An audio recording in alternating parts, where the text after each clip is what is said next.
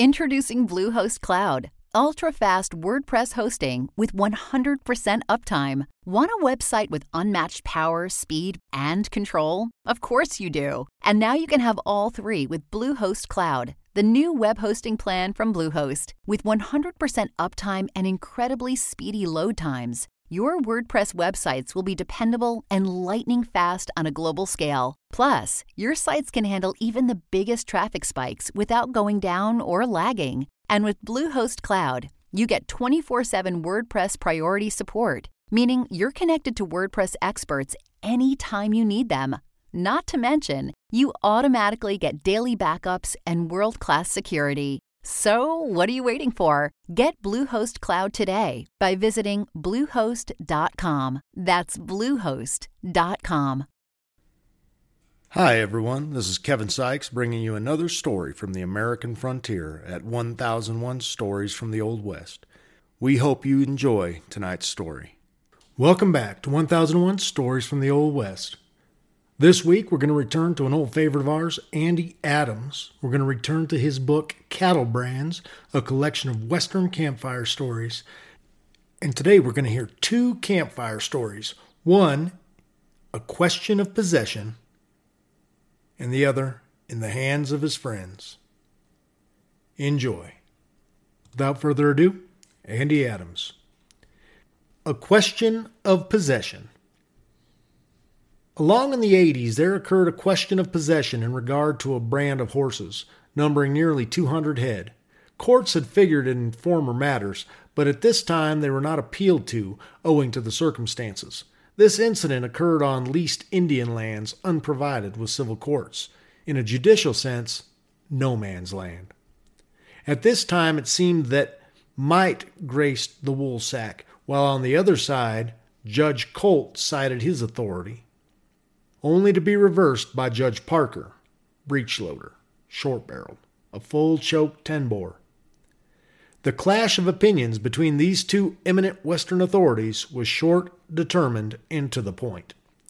A man named Gray had settled in one of the northwest counties in Texas, while it was yet the frontier, and by industry and economy of himself and family had established a comfortable home. As a ranchman, he had raised the brand of horses in question. The history of this man is somewhat obscured before his coming to Texas, but it was known and admitted that he was a bankrupt on account of surety debts which he was compelled to pay for friends in his former home in Kentucky. Many a good man had made similar mistakes before him. His neighbors spoke well of him in Texas, and he was looked upon as a good citizen in general. 10 years of privation and hardship in their new home had been met and overcome, and now he could see a ray of hope for the better. The little prosperity which was beginning to dawn upon himself and family met with a sudden shock in the form of an old judgment, which, he always contended, his attorneys had paid. In some manner this judgment was revived, transferred to the jurisdiction of his district, and an execution issued against his property. Sheriff Nindy of this county was not as wise as he should have been. When the execution was placed in his hands, he began to look about for property to satisfy the judgment. The exemption laws allowed only a certain number of gentle horses, and as any class of range horses had cash value then, this brand of horses was levied on to satisfy the judgment. The range on which these horses were running was at this time an open one, and the sheriff either relied on his reputation as a bad man or probably did not know any better. The question of possession did not bother him. Still, this stock was as liable to range in one county as another. There is one thing quite evident. The sheriff had overlooked the nature of this man, Gray, for he was no weakling inclined to sit down and cry. It was thought that legal advice caused him to take the step that he did, and it may be admitted with no degree of shame that advice was often given on lines of justice, if not of law, in the Lone Star State. There was a time when the decisions of Judge Lynch in that state had the hearty approval of good men. Anyhow, Gray got a few of his friends together, gathered his horses without attracting attention, and, within a day's drive, crossed into the Indian Territory, where he could defy all the sheriffs in Texas. When this cold fact first dawned on Sheriff Nindy, he could hardly control himself. With this brand of horses 5 or 6 days ahead of him, he became worried. The effrontery of any man to deny his authority, the authority of a duly elected sheriff, was a reflection on his record. His bondsmen began to inquire into the situation, in case the property could not be recovered. Were they liable as bondsmen? Things looked bad for the sheriff. The local papers, in supporting his candidacy for the office, had often spoken of him and his chief deputy as human bloodhounds, a terror to evildoers. Their election, they maintained, meant a strict enforcement of the laws, and assured the community that a better era would dawn in favor of peace and security of life and property. Sheriff Nindy was resourceful, if anything. He would overtake those horses, overpower the men if necessary, and bring back to his own bailiwick that brand of horse stock. At least that was his plan. Of course, Gray might object, but that would be a secondary matter. Sheriff Nindy would take time to do this. Having made one mistake, he would make another to right it. Gray had a brother living in one of the border towns of Kansas, and it was thought he would head for this place. Should he take the horses into the state, all the better, as they could invoke the courts of another state and get other sheriffs to help. 60 years of experience with an uncharitable world had made Gray distrustful of his fellow man, though he did not wish to be so. So when he reached his brother in Kansas without molestation, he exercised caution enough to leave the herd of horses in the territory. The courts of this neutral strip were federal and located at points in adjoining states, but there was no appeal to them in civil cases. United States Marshals looked after the violators of law against the government. Sheriff Nindy sent his deputy to do the Sherlock Act for him as soon as the horses were located. This the deputy had no trouble in doing, as this sized bunch of horses could not be well hid, nor was there any desire on the part of the Gray to conceal them. The horses were kept under herd day and night in a nearby pasture. Gray usually herded by day, and 2 young men, one his son, herded by night. Things went on this way for a month. In the meantime, the deputy had reported to the sheriff, who had come on to personally supervise the undertaking. Gray was on the lookout and was aware of the deputy's presence. All he could do was put an extra man on herd at night, arm his men well, and await results. The deputy secretly engaged 7 or 8 bad men of the long-haired variety, such as in the early days usually graced the frontier towns with their presence. This brand of human cattle were not the disturbing element on the borderline of civilization that writers of that period depicted, nor the authors of the blood-curdling drama portrayed. The average busy citizen paid little attention to them, considering them more ornamental than useful. But this was about the stripe that was wanted and could be secured for the work in hand. A good big bluff was considered sufficient for the end in view. This crowd was mounted, armed to the teeth, and all was ready. Secrecy was enjoined on every one. Led by the sheriff and his deputy, they rode out about midnight to the pasture and found the herd and herders. "What do you fellows want here?" demanded young Gray as Nindy and his posse rode up. "We want these horses," answered the sheriff.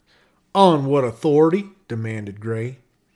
"This is sufficient authority for you," said the sheriff, flashing his 6-shooter in young Gray's face.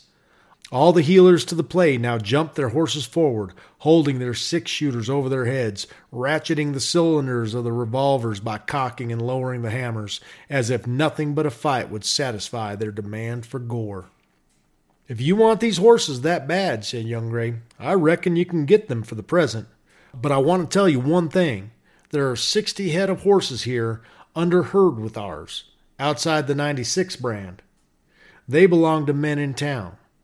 If you take them out of this pasture tonight, they might consider you a horse thief and deal with you accordingly.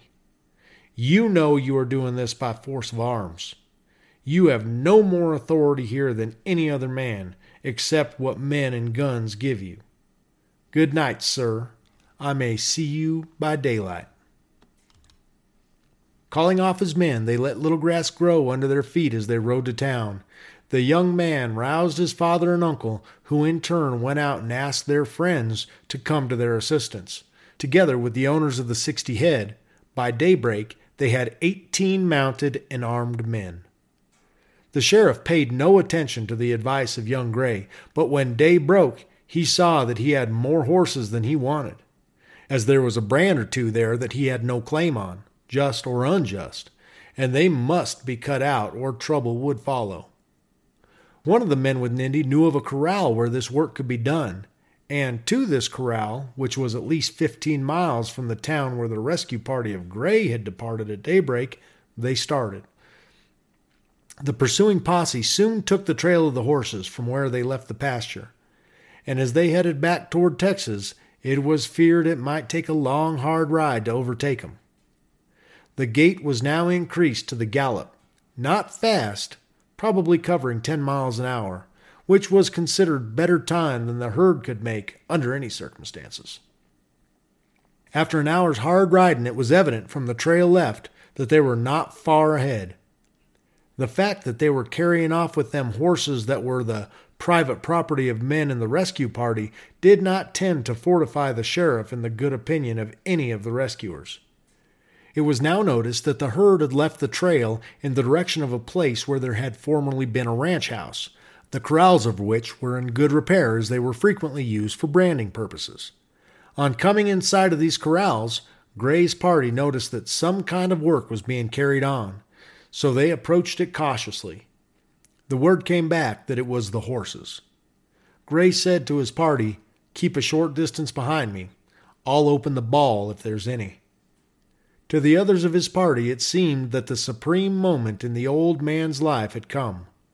Over his determined features there spread a smile of the deepest satisfaction, as though some great object in life was about to be accomplished.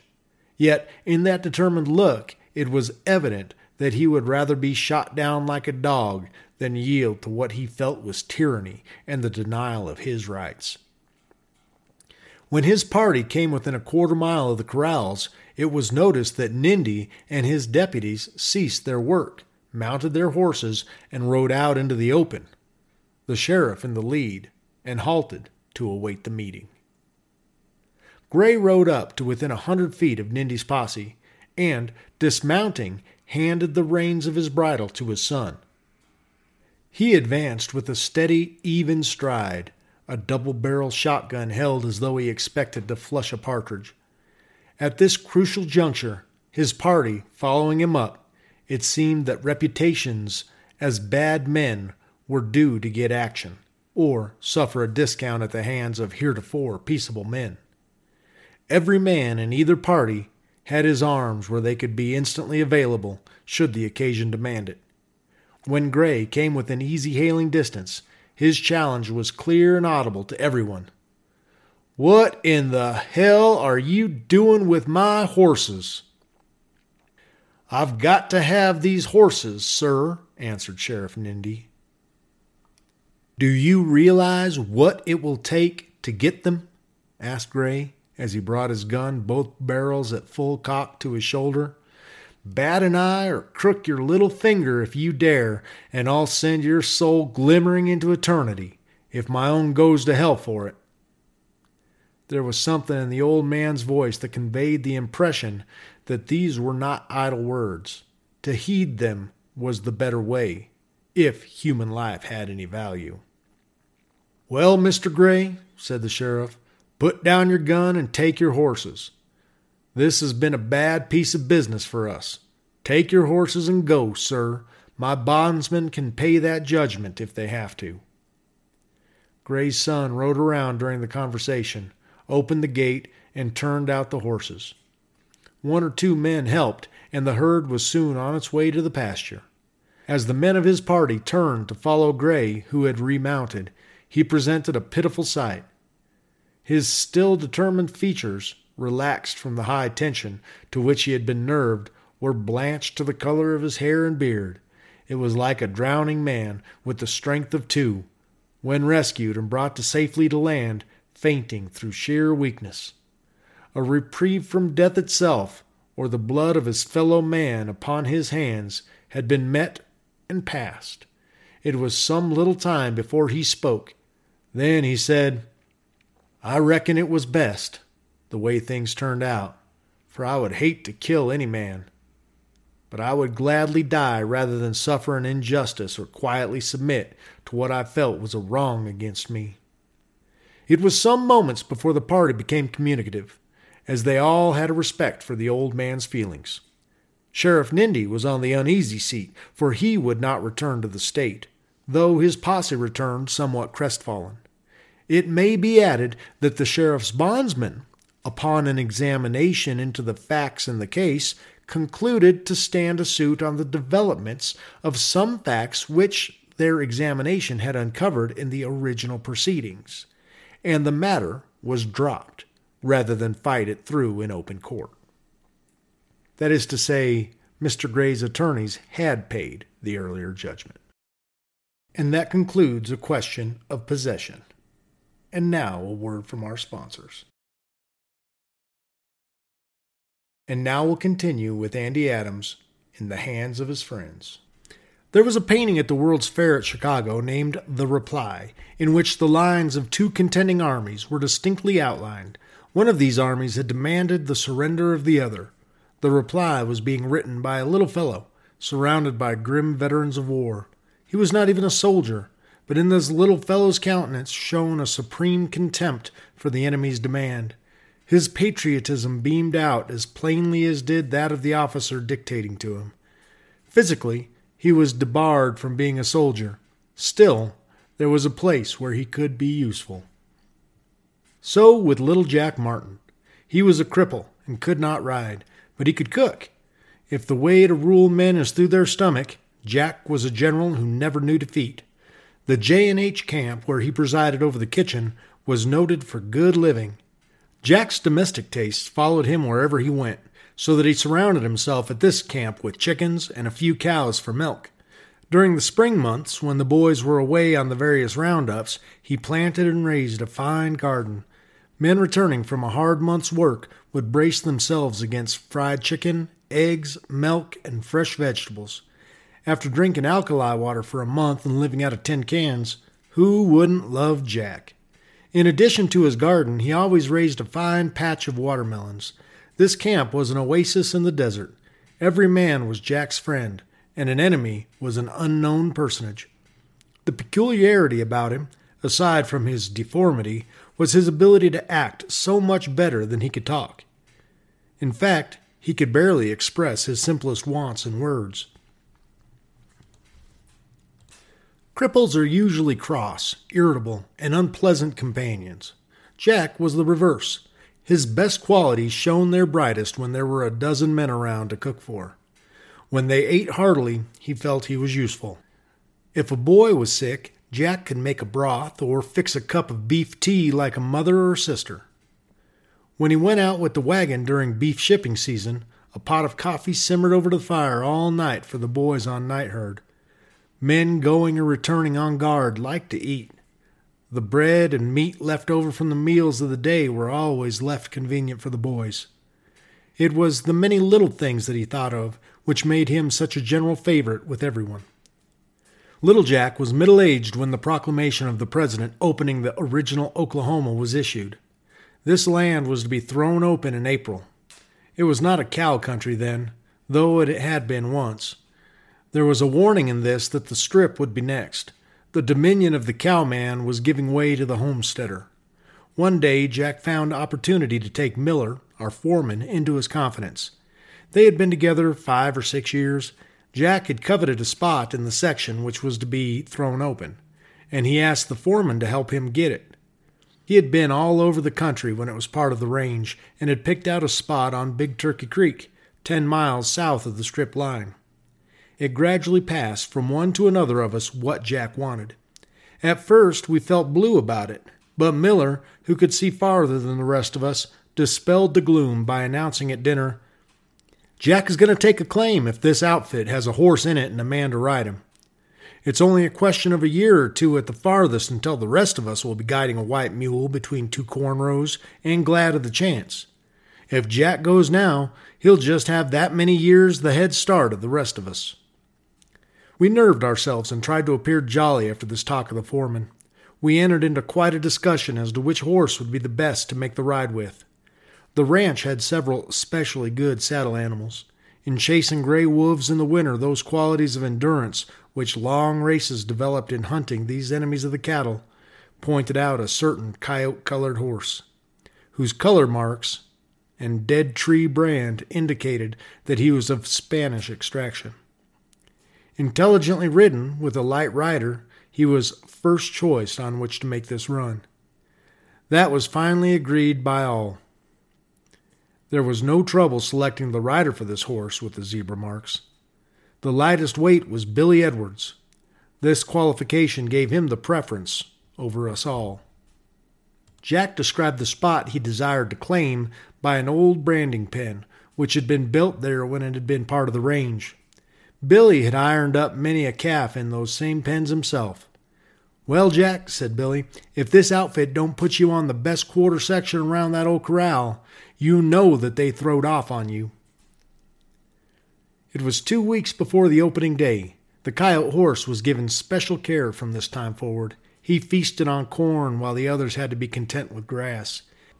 In spite of all the bravado that was being thrown into these preparations, there was noticeable a deep undercurrent of regret. Jack was going from us. Every one wanted him to go. Still, these dissolving ties moved the simple men to acts of boyish kindness. Each tried to outdo the others in the matter of a parting present to Jack. He could have robbed us then. It was as bad as a funeral. Once before we felt similarly when one of the boys died at camp. It was like an only sister leaving the family circle. Miller seemed to enjoy the discomfiture of the rest of us. This creedless old Christian had fine strata in his makeup. He and Jack planned continually for the future. In fact, they didn't live in the present like the rest of us. 2 days before the opening, we loaded up a wagon with Jack's effects. Every man but the newly installed cook went along. It was too early in the spring for work to commence. We all dubbed Jack a boomer from this time forward. The horse so much depended on what was led behind the wagon. On the border, we found a motley crowd of people. Soldiers had gathered them into camps along the line to prevent Sooners from entering before the appointed time. We stopped in a camp directly north of the claim our little boomer wanted. One thing was certain. It would take a better horse than ours to win the claim away from us. No Sooner could take it. That and other things were what all of us were going along for. The next day, when the word was given that made the land public domain, Billy was in line on the coyote. He held his place out front with the best of them. After the first few miles, the others followed the valley of Turkey Creek, but he maintained his course like a wild fowl, skirting the timber which coveted the first range of hills back from the creek. Jack followed with the wagon, while the rest of us rode leisurely. After the first mile or so, we saw Edwards bear straight ahead from the others. We argued that a Sooner could only beat us for that claim. If he tried to outhold us, it would be 6-1, as we noticed the leaders closely when we slacked up. By not following the valley, Billy would cut off 2 miles. Any man who could ride 12 miles to the Coyote's 10 with Billy Edwards in the saddle was welcome to the earth. That was the way we felt. We rode together, expecting to make the claim 3/4 of an hour behind our man. When near enough to sight it, we could see Billy and another horseman apparently protesting with one another. A loud yell from one of us attracted our man's attention. He mounted his horse and rode out and met us. Well, fellas, it's the expected that's happened this time. Yes, there's a Sooner on it, and he puts up a fine bluff of having ridden from the line, but he's a liar by the watch, for there isn't a wet hair on his horse, while the sweat was dripping from the fetlocks of this one. If you're satisfied that he's a Sooner, said Miller, he has to go. Well, he's a lying Sooner, said Edwards. We reined in our horses and held a short parley. After a brief discussion of the situation, Miller said to us, "You boys go down to him. Don't hurt him or get hurt, but make out that you're going to hang him. Put plenty of reality into it, and I'll come in time to save him and give him a chance to run for his life." We all rode down toward him. Miller, bearing off towards the right of the old corral, rode out over the claim, noticing the rich soil thrown up by the molehills. When we came to our Sooner, all of us dismounted. Edwards confronted him and said, "Do you contest my right to this claim?" "I certainly do," was the reply. "Well, you won't do so long," said Edwards. Quick as a flash, Mouse prodded the cold steel muzzle of a six-shooter against his ear. As the Sooner turned his head and looked into Mouse's stern countenance, one of the boys relieved him of an ugly gun and knife that dangled from his belt. "Get on your horse," said Mouse, emphasizing his demand with an oath, while the muzzle of his .45 in his ear made the order undebatable. Edwards took the horse by the bits and started for a large blackjack tree which stood nearby. Reaching it, Edwards said, "Better use Coon's rope. It's manila and stronger. Can any of you boys tie a hangman's knot?" he inquired when the rope was handed to him. "Yes, let me," replied several. "Which limb will be best?" inquired Mouse. "Take this horse by the bits," said Edwards to one of the boys, "till I look." He coiled the rope sailor fashion and made an ineffectual attempt to throw it over a large limb which hung out like a yardarm. But the small branches intervening defeated his throw. While he was coiling the rope to make a second throw, someone said, Maybe so he'd like to pray." "What? Him pray?" said Edwards. "Any prayer that he might offer couldn't get a hearing amongst men, let alone above, where liars are forbidden." "Try that other limb," said Coon to Edwards. "There's not so much brush in the way. We want to get this job done sometime today." As Edwards made a successful throw, he said, "Bring that horse directly underneath." At this moment, Miller dashed up and demanded, "What in the hell are you trying to do?" "This sheep thief of a Sooner contests my right to this claim," snapped Edwards, "and he has just played his last cards on this earth. Lead that horse under here." "Just one moment," said Miller. "I think I know this man. I think he worked for me once in New Mexico." The Sooner looked at Miller appealingly, his face blanched to whiteness. Miller took the bridle reins out of the hands of the boy who was holding the horse, and, whispering something to the Sooner, said to us, "Are you all ready?" "Just waiting on you," said Edwards. The Sooner gathered up the reins. Miller turned the horse halfway around as though he was going to lead him under the tree, and gave him a slap in the flank with his hand, and the Sooner, throwing the rowels of his spurs into the horse, shot out from us like a startled deer. We called to him to halt, as a half-dozen six-shooters encouraged him to go by opening a fusillade on the fleeing horseman, who only hit the high places while going. Nor did we let up fogging him until we emptied our guns and he entered the timber. There was plenty of zeal in this latter part, as the lead must have zipped and cried near enough to give it reality. Our object was to shoot as near as possible without hitting. Other horsemen put in an appearance as we were unsaddling and preparing to camp, for we had come to stay a week if necessary. In about an hour, Jack joined us, speechless as usual, his face wreathed in smiles. The first step toward a home he could call his own had been taken. We told him about the trouble we had with the Sooner, a story which he seemed to question until Miller confirmed it. We put up a tent among the blackjacks as the nights were cool, and were soon at peace with all the world. At supper that evening, Edward said, "When the old settlers hold their reunions in the next generation, they'll say, 30 years ago, Uncle Jack Martin settled over there on Big Turkey,' and point him out to their children as one of the pioneer fathers." No one found trouble in getting to sleep that night. And the next day, arts, long forgotten by most of us, were revived. Some plowed up the old branding pen for a garden. Others cut logs for a cabin. Every one did 2 ordinary days' work. The getting of the logs together was the hardest. We sawed and chopped and hewed for dear life. The first few days, Jack and one of the boys planted a fine big garden. On the 4th day, we gave up the tent as the smoke curled upward from our own chimney, in the way that it does in old-time stories. The last night we spent with Jack was one long to be remembered. A bright fire snapped and crackled in the ample fireplace.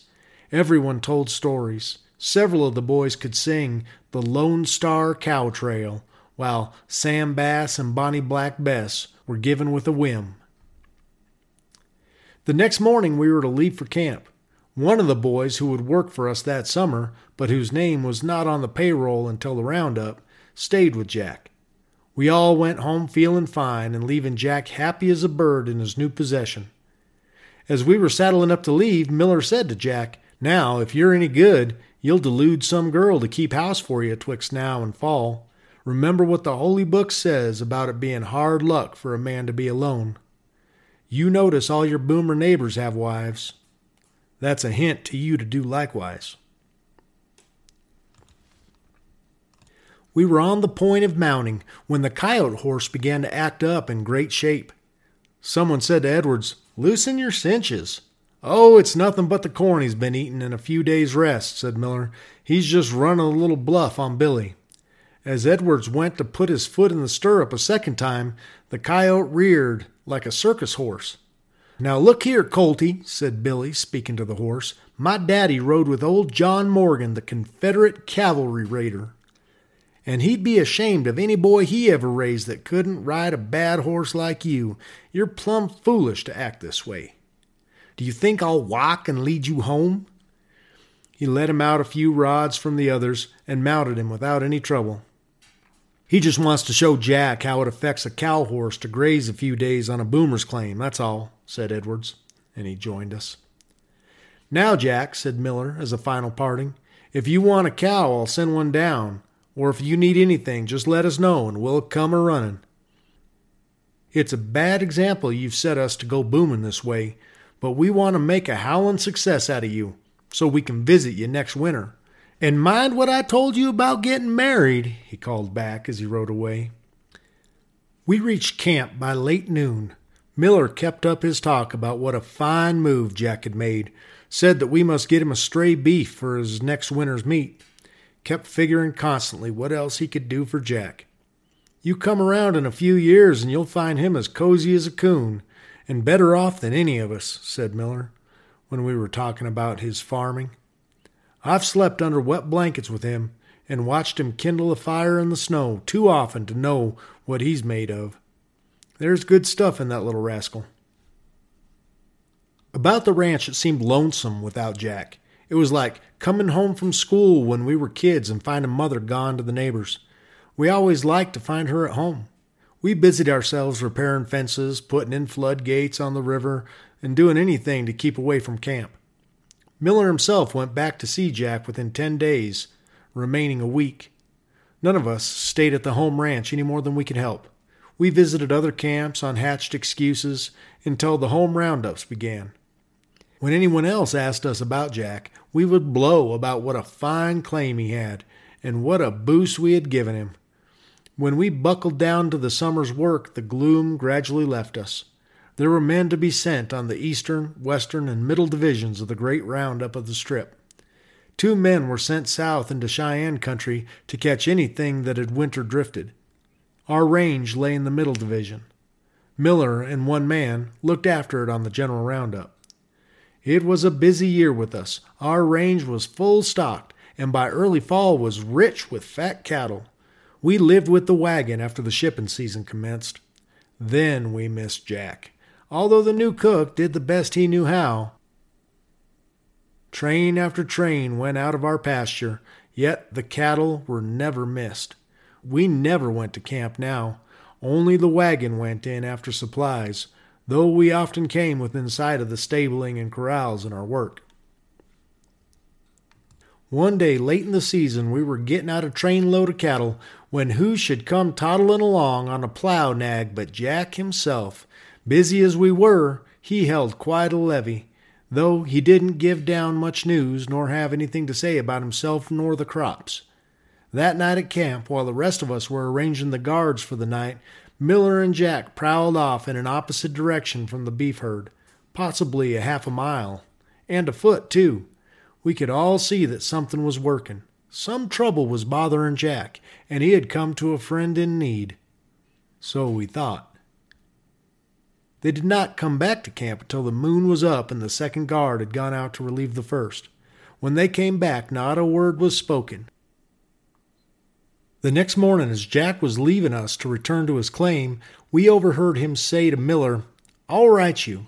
As he faded from our sight, Miller smiled to himself, as though he was tickled about something. Finally, Billy Edwards brought things to a head and asked bluntly, "What's up with Jack? We want to know."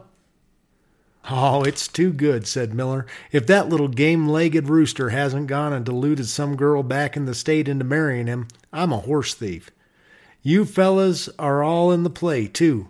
Came here special to see when we could best get away. Wants every one of us to come. He's built another end to his house, double log style, floored both rooms in the middle. Says he'll have 2 fiddlers and promises us the hog-killingest time of our lives. I've accepted the invitation on behalf of the J&H's without consulting anyone." "But supposing we're busy when it takes place," said Mouse, "then what?" "But we won't be," answered Miller. "It isn't every day that we have a chance at a wedding in our little family, and when we get the word, this outfit quits, then and there.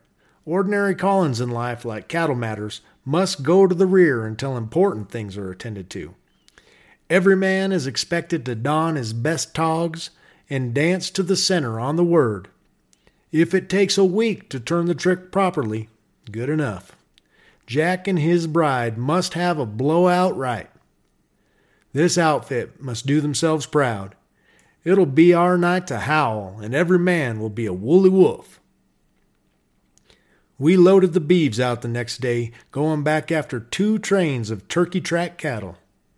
While we were getting these out, Miller cut out 2 strays and a cow or 2, and sent them to the horse pasture at the home camp. It was getting late in the fall, and we figured that a few more shipments would end it. Miller told the owners to load out what they wanted while the weather was fit, as our saddle horses were getting worn out fast. As we were loading out that last shipment of mixed cattle of our own, the letter came to Miller. Jack would return with his bride on a date only 2 days off, and the festivities were set for 1 day later. We pulled into headquarters that night for the first time in 6 weeks and turned everything loose. The next morning we overhauled our Sunday bests and worried about trying to pick out something for a wedding present. Miller gave the happy pair a little flower pot cow, which he had rustled in the Cheyenne country on the roundup a few years before. Edwards presented him with a log chain that a bone picker had lost in our pasture. Mouse gave Jack a 4-tined fork, which the hay outfit had forgotten when they left. Coon Floyd's compliments went with 5 cowbells, which we always thought he rustled from a boomer's wagon that broke down over on the Reno Trail. It bothered some of us to rustle something for a present, for we couldn't buy anything. We managed to get some deer antlers, a gray wolf skin for the bride's tootsies, and several colored sheepskins which we had bought from a Mexican horse herd going up the trail that spring. We killed a nice fat little beef the evening before we started, hanging it out overnight to harden. None of the boys knew the brand. In fact, it's bad taste to remember the brand on anything you've beefed. No one troubles himself to notice it carefully. That night, a messenger brought a letter to Miller, ordering him to ship out the remnant of Diamond Trail cattle as soon as possible. They belonged to a Northwest Texas outfit, and we were maturing them. The messenger stayed all night, and in the morning asked, Shall I order cars for you?" "No, I have a few other things to attend to first," answered Miller. We took the wagon with us to carry our bedding and the other plunder, driving along with us a cow and a calf of Jack's, the little flower pot cow and a beef. Our outfit reached Jack's house by the middle of the afternoon. The first thing was to be introduced to the bride. Jack did the honors himself, presenting each one of us, and seemed just as proud as a little boy with new boots. Then we were given introductions to several good-looking neighbor girls. We began to feel our own inferiority. While we were hanging up the quarters of beef on some pegs on the north side of the cabin, Edwards said, whispering, "Jack must have pictured this claim mighty highfalutin to that gal, for she's a way-up good looker. Another thing, watch me build to the one inside with the black eyes. I claimed her first, remember. As soon as we get this beef hung up, I'm going to go in and sidle up to her." "We won't differ with you on that point," remarked Mouse. "But if she takes any special shine to a runt like you when there's boys like the rest of us standing around, all I've got to say is, her taste must be a heap sight sorry and depraved. I expect to dance with the bride, in the headset, a whirl or two myself." "If I'd only thought," chimed in Coon, "I'd have sent up to the state and got me a white shirt and standing collar and a red necktie. You galoots outhold me on togs. But where I was raised, back down in Palo Pinto County, Texas, I was some pumpkins as a ladies' man myself, you hear me?" "Oh, you look all right," said Edwards. "You would look all right with only a cotton string around your neck." After tending to our horses, we all went into the house. There sat Miller, talking to the bride just as if he'd known her always, with Jack standing with his back to the fire, grinning like a cat eating paste. The neighbor girls fell to getting supper, and our cook turned to and helped. We managed to get fairly well acquainted with the company by the time the meal was over. The fiddlers came early, in fact, dined with us. Jack said if there were enough girls, we could run 3 sets, and he thought there would be, as he had asked every one both sides of the creek for 5 miles. The beds were taken down and stowed away, as there would be no use for them that night. The company came early. Most of the young fellows brought their best girls seated behind them on saddle horses. This manner gave the girl a chance to show her trustful, clinging nature.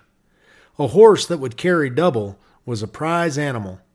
In settling up a new country, primitive methods crop out as a matter of necessity. Ben Thorne, an old-timer in the Strip, called off. While the company was gathering, the fiddlers began to tune up, which sent a thrill through us. When Ben gave the word, "Secure your partners for the first quadrille," Miller led out the bride to the first position in the best room, Jack's short legs barring him as a participant. This was the signal for the rest of us, and we fell in promptly. The fiddles struck up, "Hounds in the Woods." The prompter's voice rang out, "Honors to your partner," and the dance was on. Edwards close-herded the black-eyed girl till supper time. Not a one of us got a dance with her. Mouse admitted the next day as we rode home that he squeezed her hand several times in the grand right and left just to show her that she had other admirers, that she needn't throw herself away on any one fellow. But it was a no-go. After supper, Billy corralled her in a corner, she seeming willing, and stuck to her until her brother took her home nigh daylight. Jack got us boys partners for every dance. He proved himself clean strained that night, the whitest little Injun on the reservation. We knocked off dancing about midnight and had supper. Good coffee with no end of way-up fine chuck.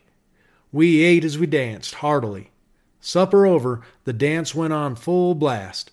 About 2 o'clock in the morning, the wire edge was well worn off the revelers, and they showed signs of weariness. Miller, noticing it, ordered the Indian war dance as given by the Cheyennes. That aroused every one and filled the sets instantly. The fiddlers caught the inspiration and struck into "Sift the Meal and Save the Bran." In every grand right and left we ki-eyed as we witnessed low in the dance on every festive occasion. At the end of every change, we gave a war whoop, some of the girls joining in that would have put to shame any son of the Cheyennes. At daybreak, when the dance ended and the guests departed, though we had brought our blankets with us, no one thought of sleeping. Our cook and one of the girls got breakfast. The bride offered to help, but we wouldn't let her turn her hand. At breakfast, we discussed the incidents of the night previous, and we all felt that we had done the occasion justice. Well, there we go. A couple Andy Adams campfire stories. It doesn't get any more Western than that. I want to wish everybody a Merry Christmas and a Happy Holidays. Share the 1001 Stories Network with your families. That's about the best Christmas gift you can give them. And it doesn't cost much. Thanks for joining us at 1001 Stories from the Old West. If you enjoyed this episode, please do send us a review. This is your host, Kevin Sykes, speaking on behalf of the 1001 Stories Network. Take care, and we'll be back soon with a brand new story.